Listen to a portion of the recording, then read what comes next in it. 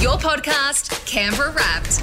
I'm very excited to see a new season of Under Investigation with Liz Hayes returning to the TV. I don't know if you've seen this or not. This is not just extraordinary for the main reason recently that some of the cold cases that, Lewis, you're presenting in the news are being reopened because of the coverage they're getting on Liz's show. Then new information is, supplied to investigators. Yes. It breathes life into these cold cases, and things actually getting done. They're getting solved. It's an extraordinary time, and we've seen it happen around the world with podcasts. Yes. Like the Teacher's Pet, that was groundbreaking for what they were able to achieve, I suppose. Independent investigation by journalists is helping the other investigators, the detectives, that just have to close these cases through frustration. But one of the more amazing parts of this show, there's an amazing case of a 1991 conviction. So the offender was obviously sent to prison, but years later acquitted. Now, the cops think that they have even more evidence and maintain that this person is guilty. And Liz has got them to agree to be subject to her investigative team to see whether or not, this person is innocent as they're claiming to be and why they were acquitted. Liz joins us on the phone. Liz, this show is doing more than entertaining us. You're helping in ways that I can't imagine you ever anticipated. Oh, hi, guys. No, it is. Look, it's great news. I think generally whenever we shine a light on some of these cases, and whatever it is, it's new technology, it's just time sometimes. So when people feel they can come out and talk or feel safe or whatever, and before you know it, yes, there are people coming with new information. But the case you're talking about is one that is extraordinary because we do have a former Supreme Court judge on our table, and we basically retried this guy that you're talking about, whom his conviction was quashed, and he willingly puts himself through that, and it is quite amazing somebody would do that. The results are quite something. So yes, it is. Who knew? I mean, who knew where this program would go? No, we didn't, but we're excited by where it is going. Liz, are the FBI going to you now and asking for tips? Like, are you collaborating? Because it seems like you're better at. Sorry, I don't want to offend anyone from You've the offended AFP, the FBI. but I'm just saying you seem to be better at their jobs than they are. Well, it's probably a bit unkind to them, but no doubt a lot of these cases, which go back many, many years, probably did have some policing issues, some investigative issues. And look, some cases are in their 30 years, since they occurred, and technology was different. But yes, sometimes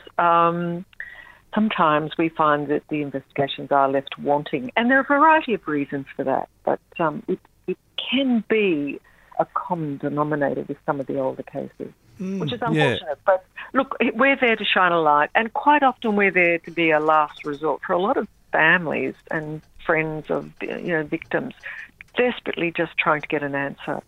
And if we can get some new information, which we can, it really makes a huge difference. And you guys are getting new information. You're getting, things done. What's the response been from authorities? Look, no one has complained. no one said stop it. Although Crime Stoppers, whom we've met with, because they're a vital link. That's where people can go and be anonymous, and their information is taken notice of. They certainly get an uplift in calls after our program, and again, what we're doing is nudging people and saying, well, this is new, that's new, and if you have information. And certainly all the time cases are coming out of the cold and finding new life. And I do think the media plays a very big role in that. Liz, your career is extraordinary, as evidenced by your amazing book recently released. I wonder, and I've said for years that the best investigative journalists and, in some cases, the best lawyers would actually make world-class detectives. Was there ever, when you were younger, a consideration? Always journalism for you? No, always a journalist. I did do the odd, I did a police round, that's for sure. Oh.